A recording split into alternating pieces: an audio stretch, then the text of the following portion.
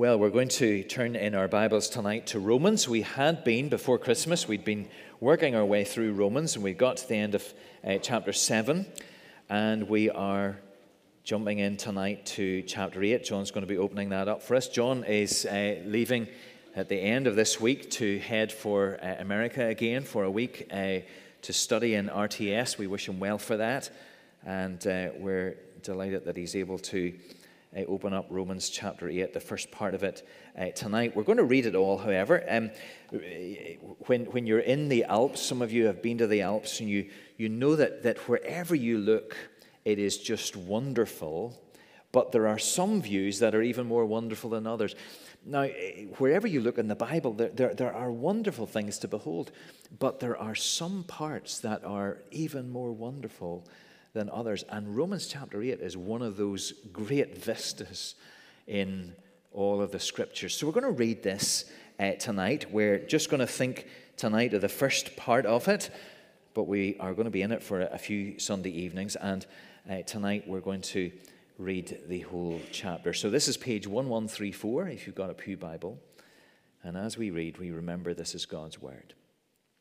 Therefore, there is now no condemnation for those who are in Christ Jesus, because through Christ Jesus, the law of the Spirit of life set me free from the law of sin and death. For what the law was powerless to do, in that it was weakened by the sinful nature, God did by sending his own Son in the likeness of sinful man to be a sin offering.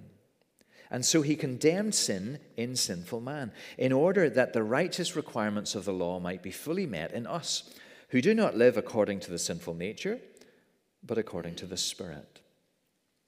Those who live according to the sinful nature have their mind set on what that nature desires. But those who live in accordance with the Spirit have their mind set on what the Spirit desires. The mind of sinful man is death, but the mind controlled by the Spirit is life and peace. The sinful mind is hostile to God. It does not submit to God's law, nor can it do so. Those controlled by the sinful nature cannot please God. You, however, are controlled not by the sinful nature, but by the Spirit, if the Spirit of God lives in you. And if anyone does not have the Spirit of Christ, he does not belong to Christ. But if Christ is in you, your body is dead because of sin, yet your spirit is alive because of righteousness. And if the Spirit of him who raised Jesus from the dead is living in you, he who raised Christ from the dead will also give life to your mortal bodies through his Spirit who lives in you. Therefore, brothers, we have an obligation, but it is not to the sinful nature to live according to it. For if you live according to the sinful nature, you will die.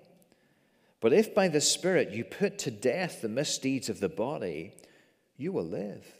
Because those who are led by the Spirit of God are sons of God. For you did not receive a spirit that makes you a slave again to fear, but you received the spirit of sonship. And by him we cry, Abba, Father. The Spirit himself testifies with our spirit that we are God's children. Now, if we are children, then we are heirs, heirs of God and co-heirs with Christ, if indeed we share in his sufferings, in order that we may also share in his glory. I consider that our present sufferings are not worth comparing with the glory that will be revealed in us. The creation waits in eager expectation for the sons of God to be revealed. For the creation was subjected to frustration, not by its own choice, but by the will of the one who subjected it, in hope that the creation itself will be liberated from its bondage to decay and brought into the glorious freedom of the children of God.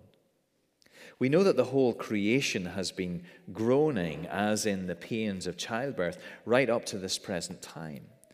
Not only so, but we ourselves who have the first fruits of the Spirit groan inwardly as we wait eagerly for our adoption as sons, the redemption of our bodies.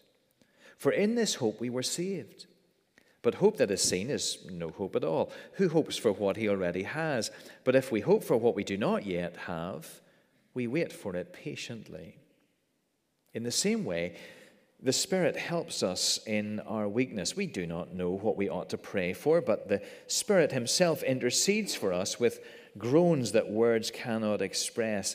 And he who searches our hearts knows the mind of the Spirit, because the Spirit intercedes for the saints in accordance with God's will. And we know that in all things God works for the good of those who love him, who have been called according to his purpose. For those God foreknew, he also predestined to be conformed to the likeness of his Son, that he might be the firstborn among many brothers.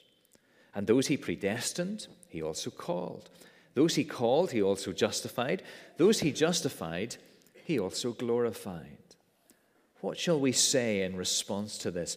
If God is for us, who can be against us? He who did not spare his own Son, but gave him up for us all, how will he not also, along with him, graciously give us all things? Who will bring any charge against those whom God has chosen? It is God who justifies. Who is he that condemns? Christ Jesus, who died, more than that, who was raised to life, is at the right hand of God and is also interceding for us. Who shall separate us from the love of Christ? Shall trouble or hardship or persecution or famine or nakedness or danger or sword? As it is written, for your sake we face death all day long. We are considered as sheep to be slaughtered. No, in all these things we are more than conquerors through him who loved us. For I am convinced that neither death nor life, neither angels nor demons, neither the present nor the future, nor any powers, neither height nor depth, nor anything else in all creation will be able to separate us from the love of God that is in Christ Jesus our Lord. Amen. We trust that God will bless to us his word. Well, do open your Bibles with me to Romans chapter 8 this evening. And as Nigel said, we're going to be here for the next number of weeks, and we're really looking forward to chewing on Romans 8 again and again and again, like a good piece of meat, well, perhaps an overcooked piece of meat that will keep us chewing and chewing. We're going to be in this, and so as we open it up here this evening, we're really going to focus on the first 11 verses, but within that, we're only going to be able to cover a few of the verses. So here's the question tonight: what's your greatest battle? What's your greatest battle right now in your life? I wonder, is it the battle that you have made with yourself to go to the gym? You've said, look, I'm going to go to South Lakes and I'm going to be there every Monday, and so far so good, but you know it's going to be a battle again tomorrow. Or perhaps it's just with chocolate. You're battling chocolate. Maybe whenever it comes to the better weather, you battle against the grass that constantly needs cut. Maybe you battle against your alarm clock each and every morning. There are great battles that we have. But what is the greatest battle? Well, the greatest battle for us is a battle that happens inside of us, inside our chests. As Christian people here tonight, the greatest battle that we have is raging inside of us. Look at chapter 7 and verse 15. Paul says, and this is, we were obviously here before Christmas, so a little bit of a recap. Paul says this in chapter 7, verse 15, "For I do not understand my own actions. For I do not do what I want, but I do the very thing that I hate." You see, sin and the saved self are at battle inside of us. Sin and the saved self at battle. Look at chapter 7, verse 24. Paul concludes, "Wretched man that I am." And with this battle with sin, what happens in the Christian life is this. The enemy comes and he tells us, you're not worthy. You're not worthy to be a Christian. You can't really live for Jesus. And the enemy does what? He condemns us. So what's our response to that? As we are involved in this battle, and as he condemns us because of our sin, we have a couple of different paths that often we go down as Christian people. The first one that the enemy tries to take us down is this. He tries to burn us out through pouring in all of our efforts to serving. But we're serving out of the wrong motivation. We're serving as a way to make payment for all of that sin. Here's 10 things that we have done that is wrong and against the Lord. So here's 10 ways that I'm going to try and serve the Lord to earn back credit. We try to become a super Christian, motivated by performance, with the conclusion being that we end up insecure and broken. That's one avenue that we like to go down. Or the second avenue is this: we believe the voice of shame, the voice of guilt that wounds us deeply, and we become a bystander in the Christian faith. We let sin take us out of the game. We believe that our sin means that we have no role to play for Christ and for His kingdom. We believe that our sin means that we can't follow Jesus closely, that He would want us not to walk closely with Him, but instead to keep our distance. And in our minds, we have banished ourselves to the outskirts of the Christian faith. Because here's what happens: our sin brings us shame, our sin brings us regret, our sin brings us insecurity, and our sin brings us great pain. So into this situation, here's the question: how do I live a life in the power of the Spirit? How do I live a life in the power of the Spirit? Now, for some people across a recent history, they've tried to say that if we're going to live a life in the power of the Spirit, what we need is a second blessing from the Lord. We need some sort of mystical moment. We need to be filled for a second time with the Spirit. And I don't believe that's what the Scriptures teach us. Others will say, how do I live a life in the power of the Spirit? Well, I'll wait for this moment when the Spirit will be given to me in a greater sense. I don't think that's what's going on here in Romans chapter 8.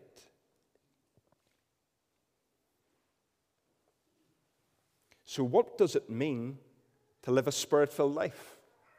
What does it mean to walk in the power of the Spirit? Well, we have 2 points really for us tonight. And the first is this: if I want to walk a Spirit-filled life, if I want to walk in the power of the Spirit as a Christian, and what I've been saved to do and to walk into, well, I got to understand what? I got to understand Romans 8 and verse 1, no condemnation now I dread. You are forgiven. If you're a Christian here tonight and you want to walk in the power of the Spirit, what must you know? You must know Romans 8, verse 1. There is, I'm reading from the ESV here, there is therefore now no condemnation for those who are in Christ Jesus. Do you hear that? Read it again. There is therefore now no condemnation for those who are in Christ Jesus. Do we need to read it again? There is therefore now no condemnation for those who are in Christ Jesus. You see, to live a life shaped by the Holy Spirit, first we got to know that we are forgiven. There is no condemnation. And that means past, present, and future for the Christian. As we have been saved, as we have been taken into Christ, that our past sins, our current sins, and our future sins are forgiven. And so what that means for us as a Christian is this: stop suffering inside yourself with the sin that you have committed. It has been dealt with, and it is forgiven. We're tempted, aren't we, to keep replaying the same mistakes that we have made in our past. We run them round and round and round in our minds. Christian, tonight we need to know that they have been washed out. Romans 8, verse 1. There is therefore now no condemnation. And Christian, you need to realize tonight that you've got to stop questioning if you're on the right side of things. Have I done enough? Am I on the right side of the scales? Will the Lord accept me? Is He pleased with me? Does He love me? There's now no condemnation for those who are in Christ Jesus. Do we get this? No condemnation, none at all. What will help shed a little light on this? Chapter 5 and verse 18 of Romans. You see, Paul, he doesn't just, as we come to it, it's not just one snippet after another. There's a great flow within the letter. And so in Romans chapter 5, verse 18, what does he say? Therefore, as one trespass led to condemnation for all men, so one act of righteousness leads to justification and life for all men. You see, the gospel, it's even greater than what we think it is. The gospel is good news. It's better news than what we could ever dream. Because here in Romans chapter 8 then, in verse 1, legally before the great judge, we have no condemnation. The gavel falls. He sentences us and he says, no condemnation for you, Christian. If you're in Christ Jesus, then you're free. Legally, the sentence has been passed. Now, the question should be, if Romans chapter 8, verse 1 comes to us, how? How can we stand here and say there is no condemnation, past, present, and future, for those who are in Christ Jesus? And there is the clue at the end of the verse. This great doctrine of union with Christ, we are in, for those who are in Christ Jesus. For those whom the Lord has done what? United us to himself. Fused to him. Welded to him. Stitched to him. Tied to him. Use whatever descriptive word you want. You are in Christ. United to Christ. It's one of the great doctrines of Scripture. And it means for the Christian that we're safe. We're united to him. The hymn writer puts it like this, and we're going to sing this to close. Jesus and all in him is mine. How? Because we're united to him. He says, alive in him, my living head, clothed in righteousness divine. You see, all the benefits that are Christ's are then ours. All that is his is mine. All that has happened to the Son of God happens to us. We're united to him. No condemnation, not because you've been a good person, not because you've earned it, but because you're in Christ Jesus, and those who are in Christ Jesus are safe. Now, follow Paul's logic here. He's come with this huge statement. There's therefore now no condemnation for those in Christ Jesus. Our sin dealt with, our shame dealt with, our guilt dealt with. But he needs to explain it a little bit further. How did that happen? Well, follow verses 2, 3, and 4. Verse 2. For the law, and Paul uses the law in different ways through his letter. Here it simply means power. So for the law, the power of the Spirit of life has set you free in Christ Jesus from the law, from the power of the law of sin and death. He has set us free. Verse 3, God has done for us what we could not do for ourselves. By the coming of God's Son in the flesh, he took our condemnation. Isn't that what he says? He took the condemned verdict. He stood in our place in the courtroom. Verse 3, he stood and verse 3 condemned sin in the flesh. Sin no longer now has supreme power over us. It no longer has this stranglehold on humanity. Christ came. Christ laid down his life and he took it up again, leaving sin and death in the grave. And verse 4 tells us he had to do it. There was no other way. In order to fulfill God's holy and perfect law, it had to be done by Christ. So you see, Paul gives the statement, and then verses 2, 3, and 4, it folds it out for us why and how this happened through the Lord Jesus Christ. Now, what we have to understand is this, that what we're looking into here in these first 4 verses is effectively what's going on inside of ourselves, this great battle. And we need to understand that because we have been united to the Lord Jesus Christ, it means we're under new management. We have a new boss. That's what it means to be born again. There's a new person living within us. And this doctrine of union to Christ means that with Christ and his death, we have been set free. Verse 2. For the law of the Spirit of life has set you free. He set us free from the penalty of our guilt. He has paid it all for us. Our union to Christ means that because Jesus rose from the dead, that we have this irreversible righteousness that is now ours in Christ Jesus. Yours and mine. And so as we look at this, as we start to unpack it a little bit, we got to start to figure out how this changes our lives, how this works in our day-to-day life. Martin Lloyd-Jones said this. He said, most of our trouble as Christians comes from failing to remember Romans chapter 8 and verse 1. That's why I read it a few times, hoping that it's going to stick in our minds for the days that come ahead. Most of our troubles are due to us failing to remember Romans chapter 8, verse 1. Why is that? It's because we don't live out the gospel. We don't live out of Romans chapter 8, verse 1. And once we stop living out of this place of no condemnation, this place of verse 2, freedom that we have been set into, once we give that up, once we forfeit that, once we lay it back, then what happens to us? Well, the flesh wants to condemn us, and we stop walking in the power of the Spirit.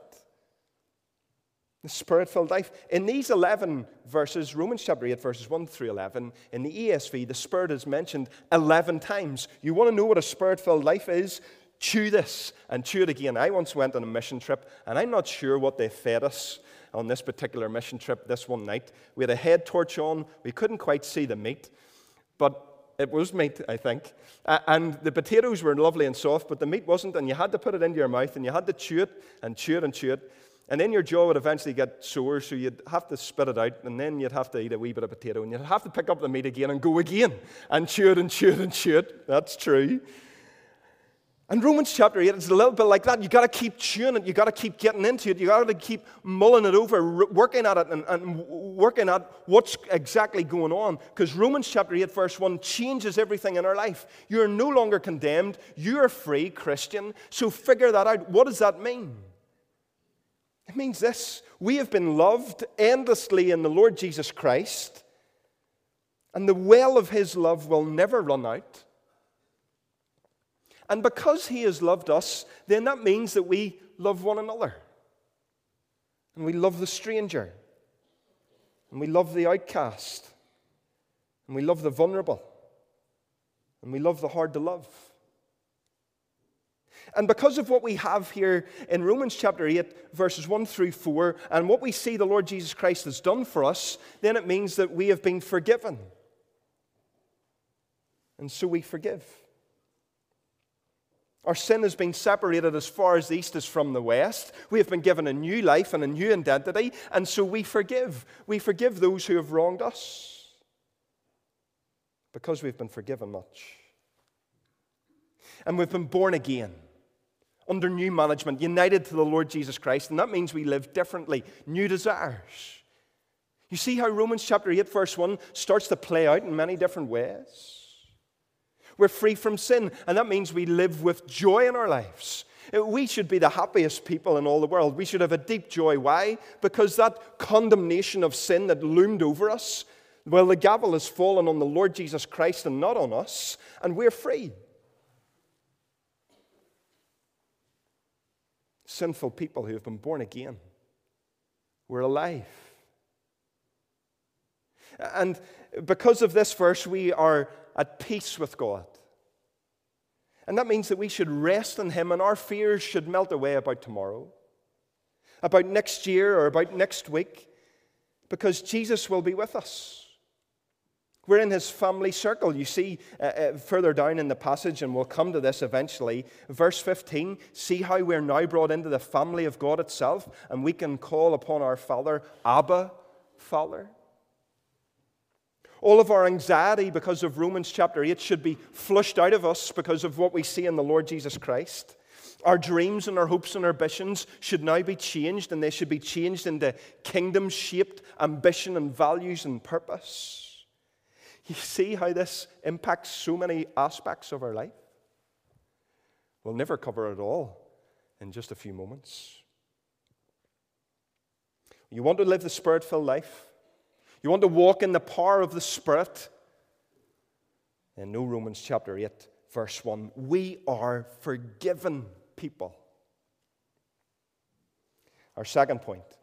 we want to walk in the power of the Spirit, then it means we must kill sin.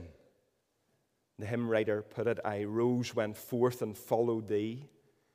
There's an activity here. There's an activeness to our Christian life. This is verses 5 through 11. We want to live in the power of the Spirit. We put sin to death. Look at chapter 7 and verse 22. Chapter 7 and verse 22, Paul says that he delights in the law of God in his inner being. He loves the Word. It brings him great joy, great happiness. He loves to worship and to praise. But then look at verse 23 of chapter 7. But I see in my members another law, another power, waging war against the law of my mind and making me captive to the law of sin that dwells in my members. Here's this great battle. The battle between the flesh and the Spirit. And there's a division within each of us. Now, this is really important for us, so I want us to work hard at this distinction of what's going on inside our inner life. These distinctions are vital. Because for us, while guilt is gone and the reign of sin has ended, sin continues to indwell us and plague us. So if you are a Christian tonight, a follower of the Lord Jesus Christ, you have repented and you have believed in Him, do you understand what has happened to you internally? Do you know who you are? Because inside of you, there's been an internal revolution as such. You're no longer under the command of Satan. Ephesians chapter 2 makes that really clear. Once you followed the prince of the power of this world, but now you don't. There's a new commander-in-chief. Your allegiance has changed. Christ has come. He has invaded your life by the power of the Spirit. He has rescued you and taken you from the rebel force into His family. You've been made new internally. There's a new person that lives within you. And you've been given the Holy Spirit. But internally, as you have this old self, you have also a new self. Okay, so the two are existing. You have the old self and the new. Now, the new reigns. It's the one that's in control. It is the power. You're indwelt with the Spirit. He lives within you. But the old man is still at work. It's like there's an old sinful man, an old zombie of a man that lives within you, that hangs around and lurks within you. And this old man wants to drag you back. He wants to take you back into who you once were. He wants you to go into death again. He wants to take you captive. But the new you, the born again you, has been indwelt with the Spirit, and He lives within you. But you're God's. No condemnation. You're in Christ Jesus. You're no longer held by the power of Satan. So let's be really clear here. Sin still exists, and the sin in our lives still has the potential to deceive us and to take us away from God. But if you like, there's an ongoing mop-up operation in our lives, internally, until He returns or until He calls us home. So once we understand this is super important. We will no longer then confuse the ongoing presence of sin with the absence of new life in us. This is where we start to get into the realm of assurance. And we struggle as Christians. We see sin in our life and we think, well, because of this sin, then I'm no longer a child of God. No, what you need to know is that you have become under His reign. There's been a revolution in your life. You're born again. You're indwelt with the Spirit. But the remnants of your old life, this old man, still exists within you. Now, I realize that this is hard. How do we illustrate this? I thought this might help. Okay, so maybe you're a uni student or you're into batch cooking, and you think, I'm going to get ahead for this week. So what you do is you get all of your pasta and you get it into a big pan and you boil it up, and you get your tomato sauce and you put it all into your Tupperware, right? And you put all of the Tupperware into the fridge, and you go to bed and you think, I have achieved something. Here we are for the week, all the meals set. But as the week goes on, you eat one, you eat two, you eat three, but there's a little box of pasta that manages to sort of slip into the back of the fridge, goes in behind the potatoes or the carrots. And maybe a week passes and you don't really notice it. And now every time you go to the fridge for the milk, there's a bit of a smell, isn't there? You think, oh, I wonder what's going off in the fridge. But you close it. I'll deal with that later. And a week turns into 2 weeks, and it turns into 3 weeks. And now every time you open the fridge, there's a bit of a smell that comes out of the fridge and lingers in the kitchen. It's so potent. And you think, I really need to sort that out. And then you go into the fridge and you hunt for what is it? Is it the carrots that are off? What is it? Is it the parsnips? And then you find this old, musty, moldy piece of Tupperware that has stuff almost starting to grow out of it, and you open it at arm's length with a mask on you and pour it into the bin and you start to scar it. But the fridge, even yet whenever you open it, you can still smell it. There's that linger, isn't there? That linger of this old, festering, moldy, disgusting thing. And that's like our lives. The sin has been dealt with. It has been taken out of the fridge. We've been changed. We're no longer under its rule and reign. But the smell is still there. There's still remnants of it knocking around with inside of us. You see, there's a war. A war between the flesh and the spirit. And so Paul encourages us to do what? Set our minds on the things of the Spirit. See verse 5? Set your minds on the things of the Spirit. You have been changed. You're under a new rule, under a new reign, so change your mindset. And this is going to be hard work. This is going to take effort. But set your minds. Change your minds. Focus your minds. Take them out of the way of this world. Now, what does it mean to set our minds on the things of the Spirit? What does that actually mean for us? Well, it means this. Set our minds, scroll back up to chapter 8, verse 1, and what it means for us to be no longer under condemnation. Focus on what it means to be in the Lord Jesus Christ and to be free from our sin. Focus on what it means to be born again and to live under His ways. Think about how much we're loved in Christ. Think about how sure your salvation is. Love people in Christ. Think about His Word. Delight in it. Think about the good things that the Lord has given us in this world to enjoy. Set your minds on the things of the Spirit. Our time's gone, but let's say this to close. This battle is going to be difficult. This is not going to be easy. We're under no condemnation, but we're in this battle. And Keller says this: it means a ruthless, full-hearted resistance to sinful practice. It means to reject everything we know to be wrong, to declare war on attitudes and behaviors that are wrong. Give them no quarter, take no prisoners, pull out all the stops. To live in the power of the Spirit means we'll set our minds on the things that are above, and it means that we will go to war with sin inside of ourselves. And that sounds like hard work, and that sounds like something that we don't want to do, doesn't it? But I like this little piece of sin that I have. That's like saying I like to go to the fridge and stick my head in it and smell the old moldy pasta. And more serious than that, Paul says, actually, if you don't set your minds on the things of the Spirit, you set your minds on the things of the flesh, verse 5, and these things, verse 6, will take you into the place of death. But if you will kill sin, if you will put it to death, if you'll pull out all the stops, take no prisoners, give them no quarter, declare war on your attitudes and behaviors that are wrong, then what will it bring us? Look at verse 6, and I think this is what we all want. Life and peace. You see, there's life.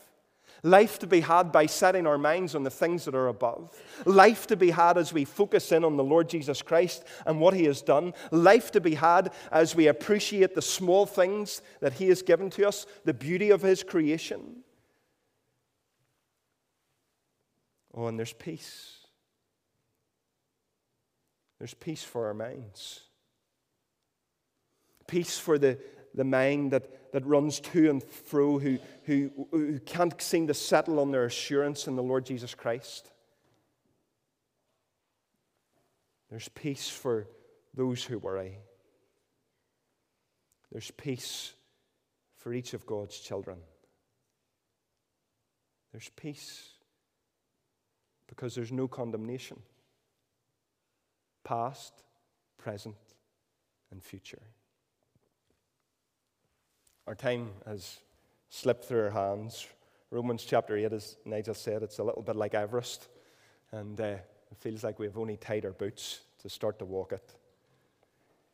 We're going to be in it for a number of weeks. How do we live? Somebody says to you this week, how do you live the Spirit-filled life? And they've already found out that you're a Presbyterian, so they're not expecting too much to come back. You say, let's go to Romans chapter 8. Let's read verses 1 through 11. And let's know that we are forgiven in the Lord Jesus Christ, and that fills us. And then let us put sin to death, because the Spirit lives within us.